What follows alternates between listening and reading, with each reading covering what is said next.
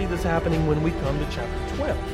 So from chapter 12 to the end of the book, the last half of the book is all about the dragon and his beasts versus the lamb. Very simply, that's what the overview of chapter 12 through 22 is. It's about a great dragon and his beasts making war with the lamb and his people. Chapter 12 on through the end of the book is about a city, Babylon, versus a heavenly city, a New Jerusalem. From chapter 12 on is about an unfaithful harlot drunken with the blood of the saints versus a righteous bride coming together with her husband.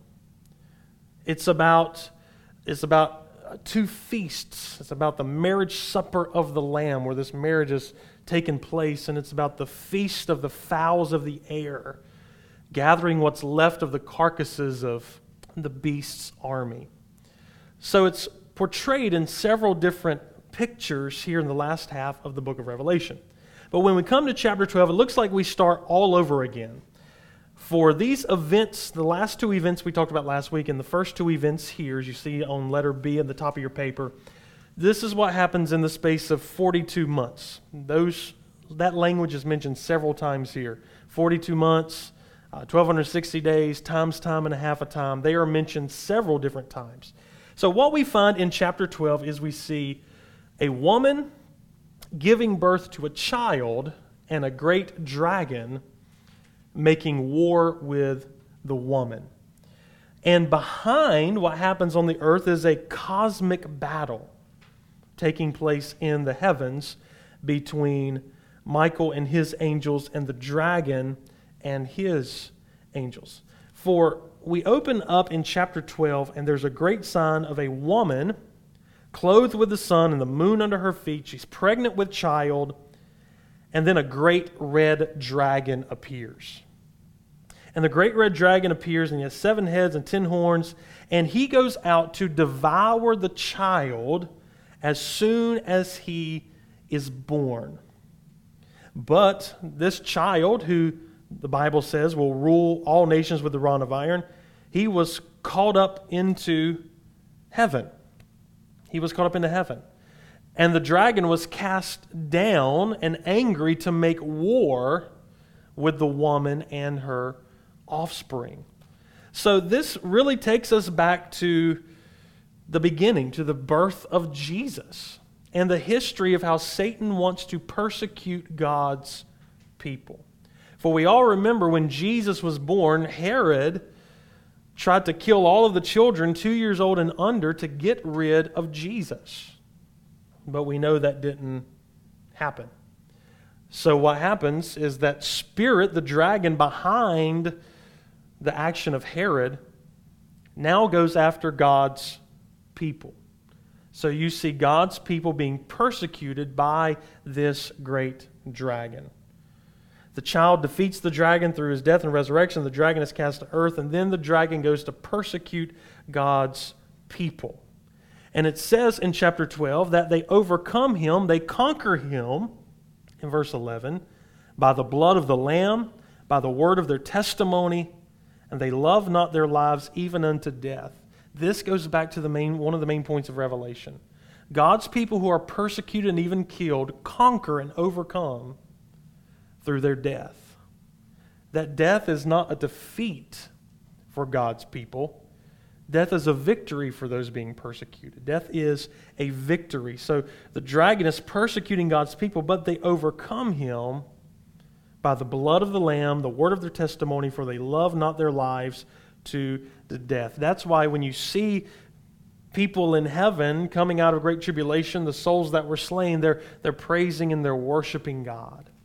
And those who are persecuted and martyred for their faith, we will see at the end rule and reign with Christ. But chapter 12 takes us all the way back to the history of how Satan persecutes God's people. And that's in great language what that is talking about. Now, moving into chapter 13, we see manifestations, human manifestations of this great red dragon. In chapter 13, retells some of the story of the symbolism going back to Daniel. If you go read Daniel 7 through 12, you will see Daniel talking about different beasts, representing in Daniel different empires. Daniel saw the Babylonian Empire with Nebuchadnezzar. He saw the Medes and the Persian Empire that would come and overtake Babylon. He saw the Grecian Empire and Alexander the Great. And then he saw a great empire symbolizing the Roman Empire. And he talks about dragons, and he talks about beasts, and he talks about little horns and persecuting the saints. So if you go back and you read through Daniel 7 through 12, you kind of see some of the story that he's talking about here in verse number 13, or in chapter number 13. But in chapter 13, John sees two beasts, one that comes out of the sea and one that comes out of the earth. These beasts are empowered by the dragon. One seems to have more of a political, national, military type emphasis. The other beast seems to have more of a religious type emphasis to it that points people not to worship God, but points them to worship the first beast.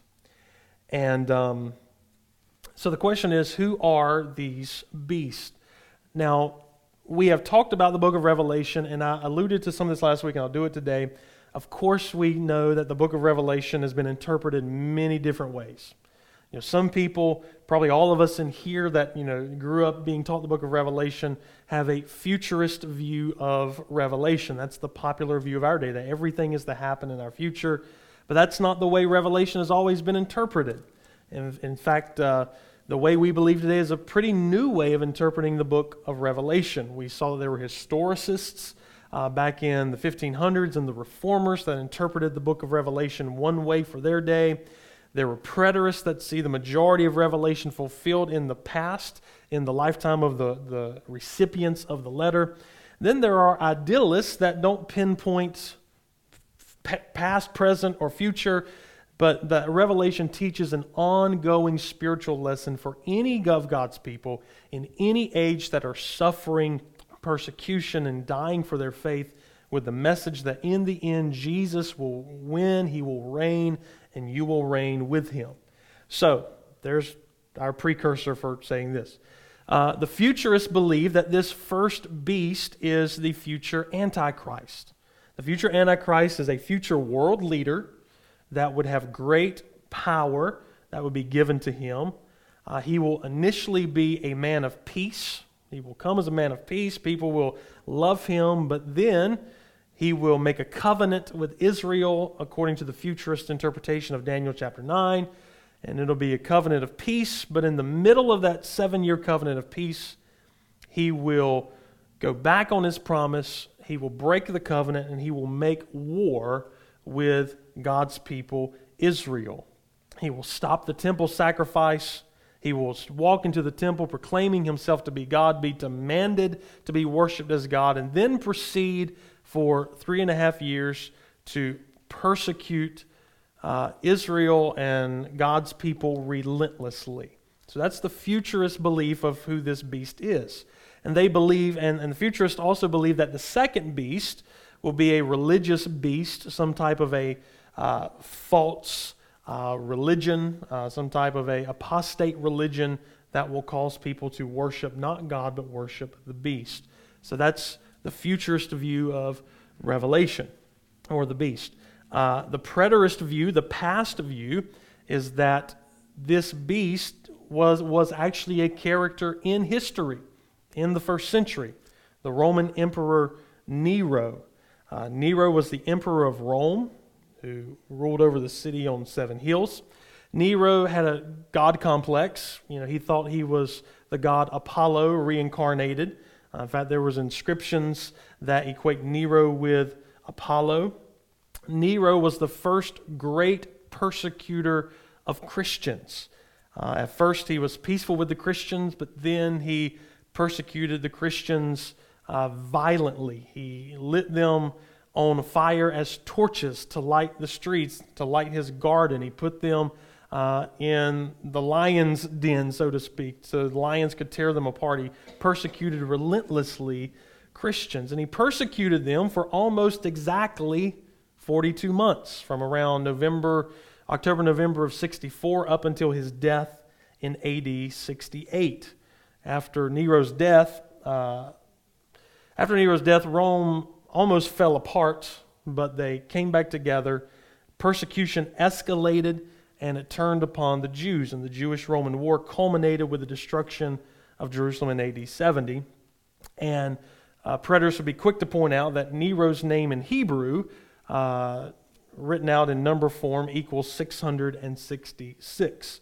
So the preterists, though the futurists look for a future Antichrist, the preterists look for a past Antichrist in the form of Emperor Nero. Your idealist would say, yes, Nero was the beast. The idealist would even say, yes, there's coming a future Nero, a future Antichrist. But there's also been these type of Antichrist figures all throughout history.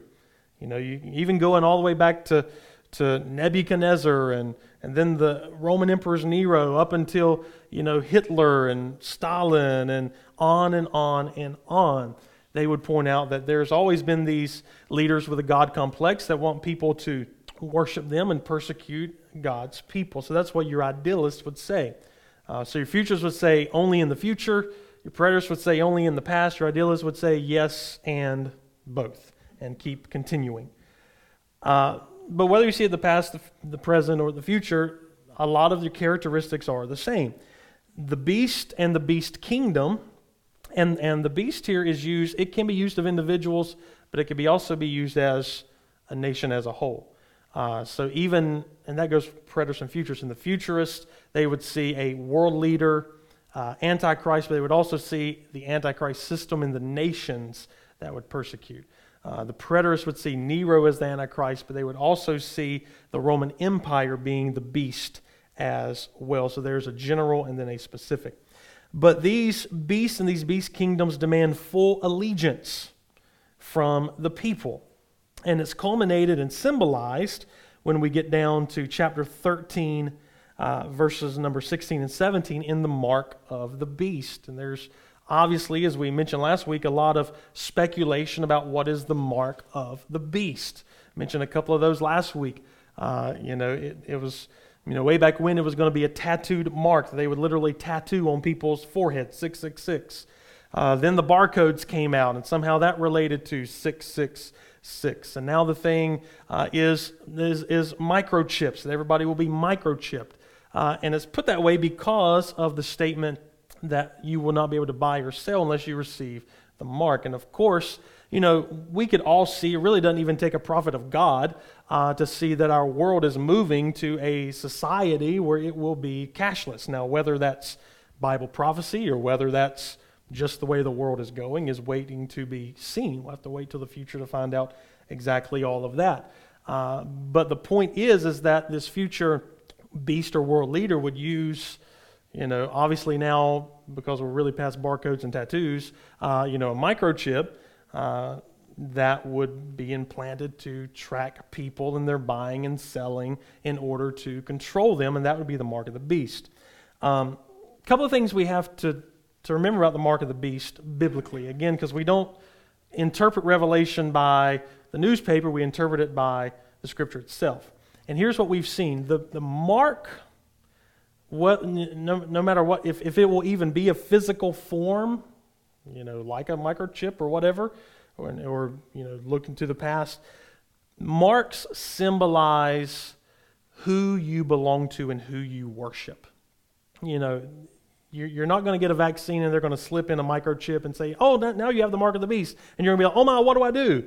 That's not what it's going to be. Okay? Let me just put you, that's not what, you will not unknowingly take the mark of the beast, because the mark of the beast is representative of worship and who your allegiance is to. So you will worship the beast. So unless you're worshiping the beast and you're in allegiance to him, then you're not going to receive the mark and not know it. because the mark of the beast is contrasted, and the name of the beast and the number of the beast is contrasted with the mark that is on the 144,000. They are sealed with the seal of God in their foreheads. So is the Antichrist going to have a microchip and God's going to say, here's my microchip line over here? Or does it symbolize worship and allegiance? If you side with the beast and worship him and give allegiance to him, the scripture is clear that destruction would come. If you are marked and sealed with the seal of God and you're faithful to him and you worship him and follow him, then you will not face judgment, but you will rule and reign with him. It symbolizes allegiance. This also goes back to the Old Testament, back all the way into Deuteronomy. Deuteronomy chapter 6 talks about, it's what's called the Shema in Hebrew. And the Shema says, well, let me go back and read it so I don't misquote it. Here's what Deuteronomy chapter 6 says.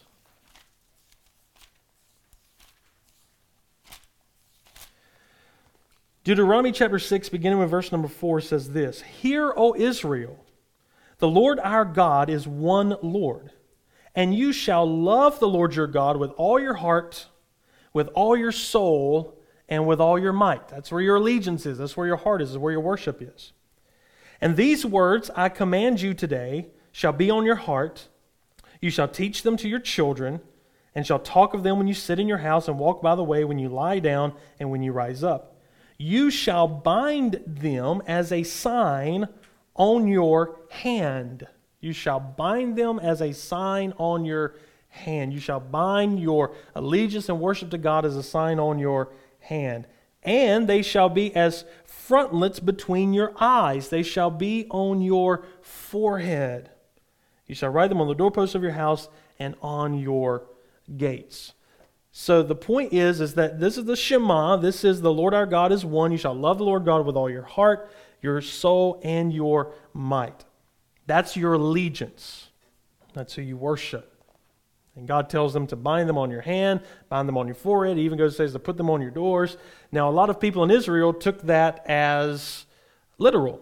In fact, the Pharisees would walk around and they would have phylacteries on their heads with the Torah, in this box on their head to symbolize their faithfulness to God. However, Jesus pointed out very quickly that the Pharisees were not faithful to God. So this is your allegiance. And many scholars believe that John pulls from this when he talks about, your worship and allegiance to the beast, with his mark on your right hand or your forehead. And obviously the beast demands full allegiance. He demands to be worshipped. He demands people to follow him in everything. Let me just point out something else to you. Back in Revelation 13:16.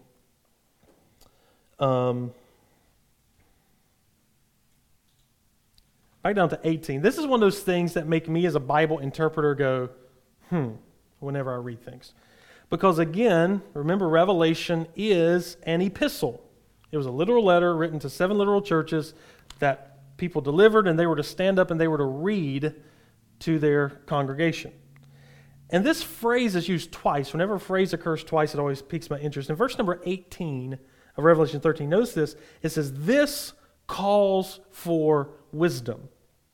Just those words. This calls for wisdom.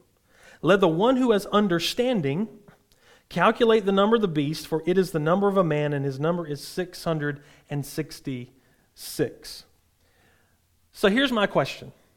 If this was only in the future, and this was written to 7 little churches, and they were to read this, and what was the first words of Revelation? One of the first words.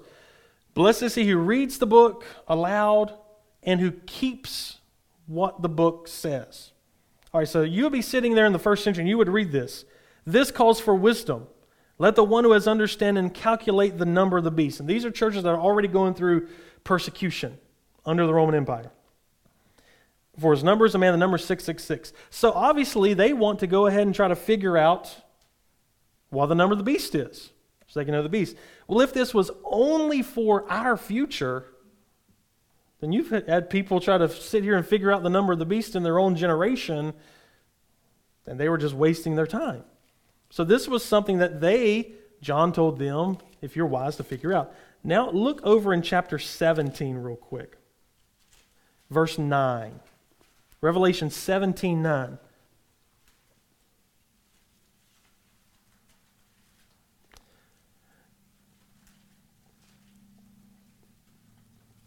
I'm slowing down. This is not good. Just so y'all know. Look at verse 9. There's so much interesting stuff in here. This calls for a mind with wisdom. So this is something else the readers have to try to figure out. And it's going to expose them to who the beast is. So in chapter 13 you had, this calls for wisdom. Verse 9, or 17:9, this calls for a mind with wisdom. Something else they have to figure out. The 7 heads are 7 mountains on which the woman is seated. Well, most of them would have believed that that was Rome. And there are 7 kings. And here's another riddle. 5 of whom are fallen. 1 is, the other is not yet come. And when he comes, he must continue a little while. And the beast that was and is of the 8th and belongs to the 7 and goes to destruction. So there's another riddle that people have to try to figure out. But that phrase, this calls for wisdom. It's very interesting. So the question is, as an interpreter, you have to ask, what did this mean? To the originals. Was this something that they were to try to figure out? That they were trying to figure out the identity of the beast? Or was this not for them and it's for us and for our future when these things happen? And how would they have read it in the first century? How would they have interpreted these words? So, interesting to ask. So, chapter 13, we see 2 beasts, and the beasts have dominion. Now, when we go over to chapter 14, right after the beast, the people that worship him, and taking the mark, what do we see in chapter 14? I looked, and behold, on Mount Zion stood the Lamb opposed to the beast, and with him 144,000 who had his name, not the beast's name, the Lamb's name, and his Father's name written on their foreheads. So again, this is a picture of contrast. It's clearly evident. This is a picture of contrast. The beast with the Lamb, the name of the beast and his number, with the name of Jesus and his Father on their foreheads, and the right hand on their forehead, and on their foreheads, worshiping the beast, worshiping the Lamb. It's a direct contrast between 2 groups of people. And if you could spiritualize it, you could say everybody possesses one of these marks or another. You're either devoted and worship the world system controlled by Satan, or your devotion and allegiance is to God. So you see this contrast. These 144,000, it mentions in verse number 4 that they have not defiled themselves with women. They are virgins, whether that's literal. I had a pastor one time, he told the story of a lady that come up to him. She was a Jehovah's Witness, came up to him in the Food Lion, and she was talking about Revelation, and he looked at this woman and he said, "Are you one of the 144,000?" And she said, "Well, I don't know. Only God will determine that." And he said, "You're not one of the 144,000 because 144,000 are only men because they've not defiled themselves with women, and you're a woman." I don't know if I take that just literally. Virgin, not defiled, speaks of someone as opposed to a faithful person as opposed to a non-faithful person. When you look back, and we'll talk about it in a couple chapters, when you look back into Israel's history, they were unfaithful. They were defiled. They played the role of the harlot. These are pure. They're totally devoted to Jesus. They've not defiled themselves. They are, because the whole book is leading up to a marriage. The whole book is leading to a marriage. So this is a virgin bride that will be presented to Jesus as opposed to the harlot. It also mentions they are first fruits for the Lamb and of God. That's an interesting statement there. Now, out of these 144,000 faithful, there are 3 angels that appear with 3 announcements. Chapter 14, 3 announcements. Announcement number 1 is the preaching. I'm only on this one right here. That's not good. I just looked on here. That's not good. All right, announcement number 1. All right, time to push the gas pedal. Announcement number 1, they preach the eternal gospel. They announce the fall of Babylon. This is the first time Babylon is mentioned here in the book of Revelation. It'll have great significance later on. The first announcement, the preaching of the eternal gospel. The second announcement, they announce Babylon's fall. And then they announce the doom of the beast worshipers. So again, chapter before, those who worship the beast, those who have allegiance to him, who take his mark. Then you have the faithful followers. And the message coming out of the faithful followers is, number 1, the gospel. Number 2, come out of Babylon because she's going to fall. And number 3, if you don't and you take the mark, then God will pour out his wrath upon you. So chapter 14 is a call to those in chapter 13 to come out and receive the gospel. Receive the gospel. Verse number 12 of chapter 14 is a call to endurance. Here is a call for the endurance of the saints, to call them to be faithful, to not go over to the side of the beast. And then we have this vision in verse 14 of a great harvest that is coming. And this is the wrath that he's warning people of. You said, well, I thought we've already seen a bunch of wrath. We read that last week, wrath after wrath after wrath. Again, this probably is going back and retelling the story. Now there's an angel with a sickle in their hand, and it's time for the harvest. And what you see here is there are 2 harvests, a grain harvest for Jesus to gather his faithful followers, and a grape harvest, which will be trodden down in the winepress of God's wrath. At the end of chapter 14, it says the angels, in verse 19, the angel swung his sickle into the earth and gathered the grape harvest of the earth and threw it into the winepress of the wrath of God. And the winepress was trodden outside the city, and blood flowed from the winepress as high as a horse's bridle for 1,600 stadia, or around 184 miles. So this winepress is great destruction that we see. Chapter 15 is really just a setup chapter for chapter 16. Now in chapter 16, how'd y'all like that chapter? How'd y'all like that summary? Chapter 15 is a setup chapter for chapter 16. Let's continue. I won't take every opportunity I can get. Chapter 16 goes back to the cycle of judgment. We saw 7 seals, 7 trumpets. Now we see 7 bowls. And the 7 bowls, like the 7 trumpets, echo back to Exodus. The first bowl causes painful sores because the earth is smitten. In the second and third bowl, the sea and the rivers turn into blood. The fourth bowl, the sun is smitten and burns people with fire. The fifth bowl, the throne of the beast is smitten. And then the sixth, so we'll skip over to the sixth. Chapter 16, verse number 13. Chapter 16, verse 13. And I saw coming out of the mouth of the dragon, and out of the mouth of the beast, and out of the mouth of the false prophet, 3 unclean spirits like frogs. They are demonic spirits, performing signs, who go abroad to the kings of the whole world to assemble them for battle. Now, it's going to mention a battle here, what we refer to as Armageddon. There's also going to be another battle is going to be mentioned 2 other times. There's a lot of battles going on here. So he assembles the nations for battle on the great day of the God Almighty.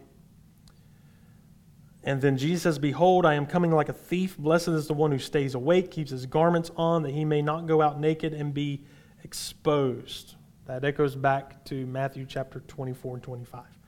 Verse 16 says, "And they assembled them at the place that in Hebrew is called Armageddon." Now, we've all heard of Armageddon. I remember being frightened of that word Armageddon as a child. But the 6th bowl was when the beast gathers the nations to make war against God's people in Armageddon. The history of Armageddon, well, first is interesting. First of all, Armageddon, translated, means the mountain of Megiddo. The mountain of Megiddo. Here's a fun fact. There's no such place on the earth called the mountain of Megiddo. No such place on the earth, called the mountain of Megiddo. In the Old Testament, there's the plain or the valley of Megiddo. The valley of Megiddo is in northern Israel where many battles were fought against invading nations. And you see here on your paper, for Megiddo, these are several of the battles that happen in Judges chapter 5, verse 19, and 2 Kings chapter 23, 29, and 2 Chronicles chapter 35. So the valley of Megiddo was a place commonly where Israel would fight many of its battles against its neighboring nations. As I said, there is no mountain of Megiddo. I mean, Megiddo is a valley.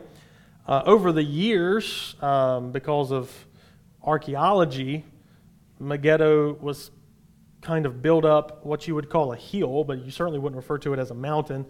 But many people today equate Armageddon with the valley of Megiddo, which leads your idealists to say, well, there is no mountain of Megiddo, so this is not a literal battle, it's a spiritual battle. Some people say, well, no, because it's a hill, that could be referred to as a mountain. But either way, you have this place that in Hebrew is called Armageddon. These images are taken from a lot of Old Testament images. Gog and Magog in Ezekiel 38 and 39, Zephaniah, Zechariah, Ezekiel. So there's a lot of places that this imagery is brought back up, but the nations are gathered together here against God and His people. Now what happens out of that is the seventh bowl. The seventh bowl, there's a voice out of the temple saying, "It is done," and the great city was split into three parts, and the cities of the nations fell. And God drained Babylon the Great and made her drink of the cup of her fury. So here we see almost the end of Babylon right here, but we're not. We're going back. Chapter 17 explores, again, the fall of Babylon, the final battle, and the New Jerusalem from a different angle. So when you get to 17, it's almost like we're backing up again, because we've already talked about Babylon and its fall. We've already talked about, this is the final battle, Armageddon here. We've already seen Jesus ruling and reigning and the saints ruling and reigning with Him. But now we're going to back up and see it from a different angle. So chapter 17 and 18, again, paint a picture of the fall of Babylon.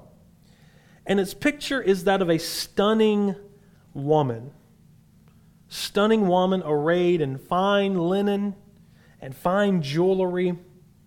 But yet this woman is a harlot. On her forehead, again, forehead is mentioned several times. On her forehead is written a name of mystery. Babylon the Great, the mother of prostitutes and of earth's abominations. Now the harlot is contrasted with the bride that we're going to see, the Lamb's bride. So the harlot here is described as one who's drunk on the blood of the martyrs. And she's riding the beast. She's riding on the beast.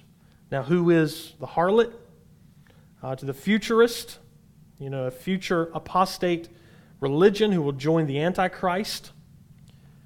To the preterist, it would be Jerusalem and apostate Israel who persecuted the church along with Rome.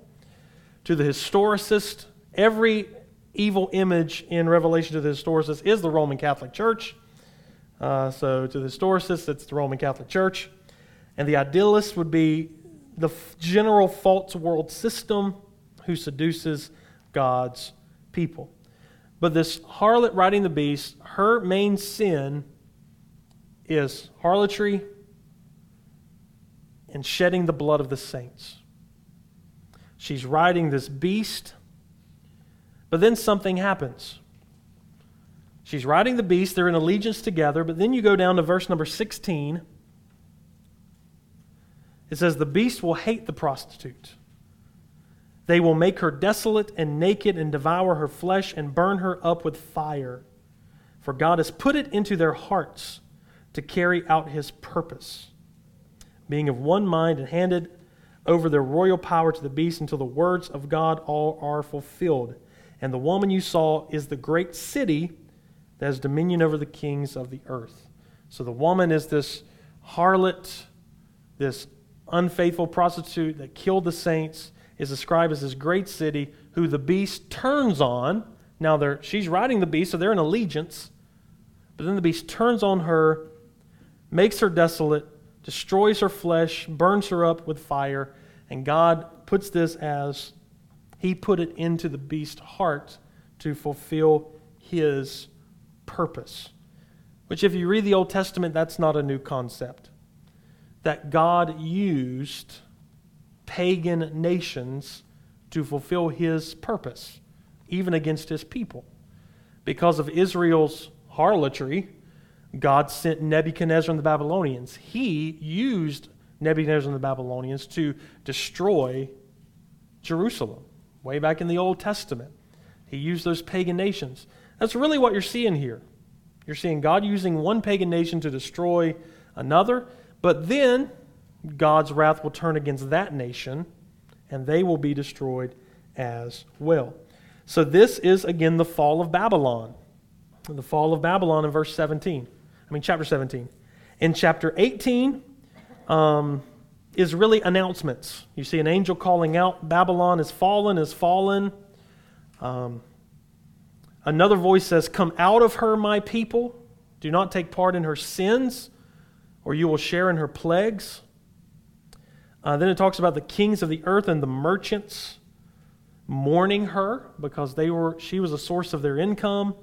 The shipmasters, the seafaring men, they're all lamenting the fall of this city. And then in chapter 18, verse 21 says, "So Babylon, the great city," the mighty angel took a stone like a great millstone, threw it into the sea. "So Babylon, the great city, will be thrown down with violence, and in her will be found no more." And then it mentions no more, no more, no more, no more, no more, no more. And verse 24 ends, "In her was found the blood of prophets and of saints and all those who have been slain on the earth." So chapter 17 and 18 is all about the fall of Babylon. Used in a lot of language, but it talks about this nation of Babylon. And this blends a lot of Old Testament imagery. In fact, 17 and 18 blend imagery from the fall of Babylon in the Old Testament, from the fall of Tyre in the Old Testament, and the fall of Edom in the Old Testament. It blends all of those images together. So, 17, 18, the fall of Babylon. Then we come into chapter 19. And in chapter 19, we have the final battle, as mentioned twice, with the result being the vindication of the martyrs. John takes us back to the sixth bowl, where the nations oppose God. And in the first part of chapter 19 is rejoicing over the fall of Babylon. When we come into chapter 19, verse number 6, we find the marriage supper of the Lamb. And this is imagery taken out of Isaiah chapter 61, verse 10. So you have the harlot. Guess what? She was destroyed. She was an unfaithful prostitute harlot, drunken with the blood of the saints. She's destroyed. But now you have a bride that has made herself ready. So it says, "Let us rejoice and give Him glory, for the marriage of the Lamb has come, and the bride has made herself ready. It was granted to her to clothe herself with fine linen, bright and pure, for the fine linen is the righteous deeds of the saints." And the angel said to me, "Write this, blessed are those who are invited to the marriage supper of the Lamb." So can you see the picture? Destruction of the harlot, marriage of the bride. And obviously, the righteous deeds of the saints. Obviously, this is the church. This is the marriage of Christ and the church. Now, after the marriage of the Christ and the church, here we see heaven open and a white horse. And one that's sitting on the horse is called Faithful and True. And in righteousness he judges and makes war. Now we're going back to the war scene. And this is the coming of Christ. This is the picture of the coming of Christ. And he goes on to describe Christ. In verse 13, it says, "He is clothed in a robe dipped in blood." Notice before the battle begins, he's in a clothes dipped in blood. That's not the blood of the war. That's his own blood that he shed. And his name is called the Word of God. And the armies in heaven arrayed in fine linen, white and pure, following with him on white horses.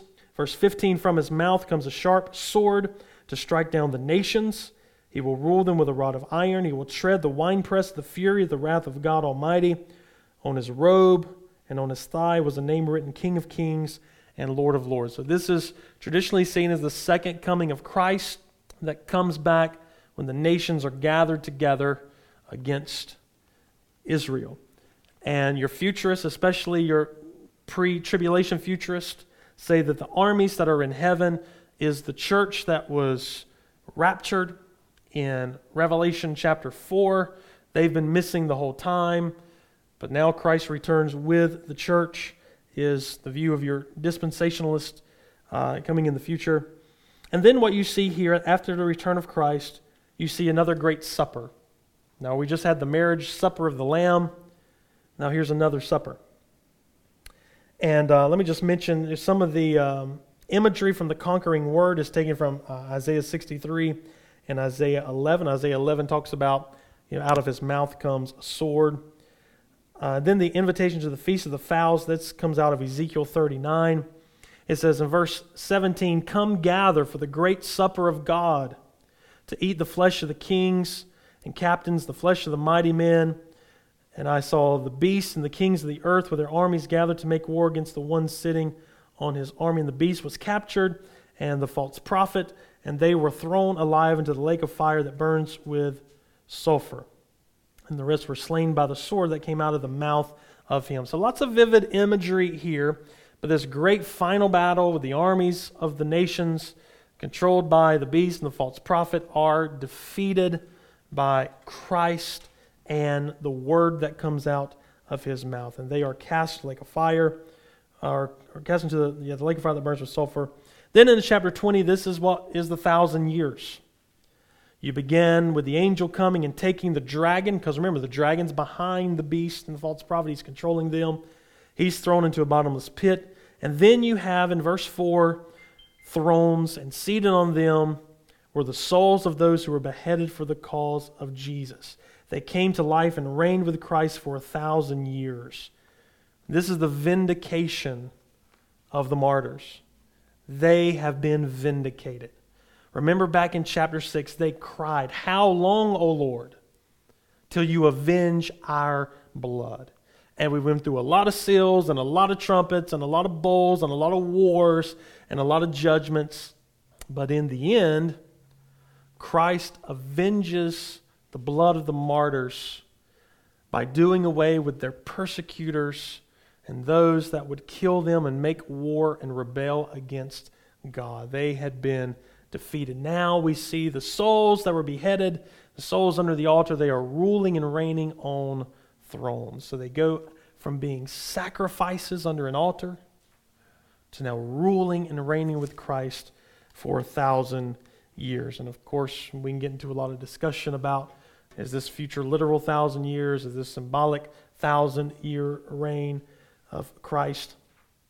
But then, interestingly enough, we go back to another war in verse number 7 of chapter 20, where Satan's released from the prison, and he deceives the nations, and Gog and Magog gather, and they're all gathered for battle again.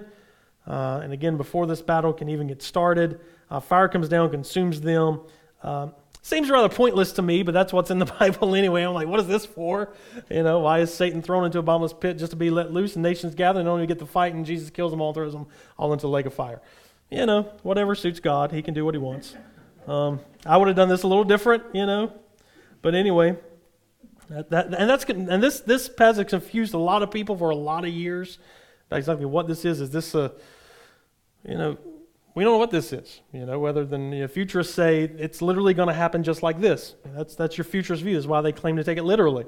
That after Jesus comes back, it'll be 1,000 years, Satan's bound. Then after 1,000 years of peace, Satan is going to be let loose in order to deceive the nations, even after Christ has been ruling for 1,000 years. And after Christ has been ruling with a rod of iron, and he's ruled with peace and harmony and happiness for 1,000 years, all the nations want to go back and make war with him. So there's a lot of mystery here, and I don't even claim to try to figure this out. Anyway, after that is the Great White Throne Judgment. You can see Daniel 7, 9, Daniel chapter 7 where the books are open and you see the judgment. And then chapters 21 and 22 is our new creation, the new heavens and the new earth. Chapter 21 is the heavenly Jerusalem that comes down as a bride adorned for her husband. The new heavens and new earth language is taken from Isaiah 65. And then the temple is described, or the New Jerusalem is described in Ezekiel 40 through 48. And you see in 21, the new heaven, new earth, New Jerusalem. In chapter 22, you see the river of life, the healing of the nations, the healing of the world comes from the river of life. You find pictures in Zechariah 14 and 8 and Ezekiel 47, 1 through 9. Then in the end of chapter 22, you have the conclusion, which is an admonition. Behold, I'm coming soon. Blessed is the one who keeps the words of the prophecy of this book. Then we have a blessing in verse 14. Blessed are those who wash their robes, so they may have right to eat of the tree of life, that they may enter the city by the gates. Oh, here's something interesting. You want another interesting little tidbit that's hard to figure out? Okay, so we've already, killed everybody, and the beast and the false prophet, and then we have the judgment, where everybody's standing, and they're thrown into the lake of fire, so they're done away with. Sinners that are judged at the great white throne. And then you have the new heaven and new earth, and chapter 21. And in chapter 21, you have verse 8, the cowardly, faithless, detestable, the murderers will have their portion in the lake of fire. And then you have the New Jerusalem, you have the river of life. And then you have, showing up in verse 15, outside of the city are the dogs and sorcerers and the sexual immoral and the murderers and the idolaters and everyone who loves and practices falsehoods. So outside the city are more sinners. And then Jesus said, I send my angel to testify about these things for the churches. I'm the root and the descendant of David, and the Spirit and the bride say, come. So that's another picture, What is this? Is that just another metaphor for those cast in the lake of fire? Are there people, more sinners outside the city in the eternal state? Lots of mysterious language. Lots of mysterious pictures. But then you have the invitation. The Spirit and the bride say, come. Let anyone who hears say, come. Let anyone who is thirsty say, come. Let the one who desires the water of life without price, let him come. So I love how Revelation ends with this invitation. But then you have one more warning after the invitation. If anyone who hears the words of this prophecy of this book adds to them, God will add to him the plagues written in the book. If anyone takes away from the words of the book, God will take away his share in the tree of life in the holy city, which is in the book. They're described in this book. And then you have your epilogue. He who testifies of these things says, surely I'm coming soon. Amen. Come, Lord Jesus. The grace of the Lord Jesus be with you all. Amen. So you have a traditional ending to this letter. So there's lots of mystery that obviously thousands of books have been written about, thousands of commentaries have been written about all the details of this book. I don't have all the answers to the details about this book, but anybody can see the general idea of this book of Revelation. And that is God's people suffer persecution, whether it be past, present, or future. There's a world system controlled by our enemy Satan, who runs this world system, who causes nations and leaders to rise up, to persecute God's people, to kill God's people, to make them worship something other than God. And while God's people have been traditionally encouraged to endure, to follow Christ, to don't compromise, don't follow the ways of the world, even following Jesus to death, that Jesus ruled and reigned through death. And God's people who've given their lives for ages past and ages to come, until however long, through their death they will rule and reign with Christ. And Jesus brings judgment upon his enemies and upon those who would persecute God's people. So we should not lose heart. We should know that Jesus is still in control. And as Jesus conquers his enemies, he gives victory to his faithful people. And they rule and reign with him. His bride, adorned in perfection, joined to Him in one, living in a new creation.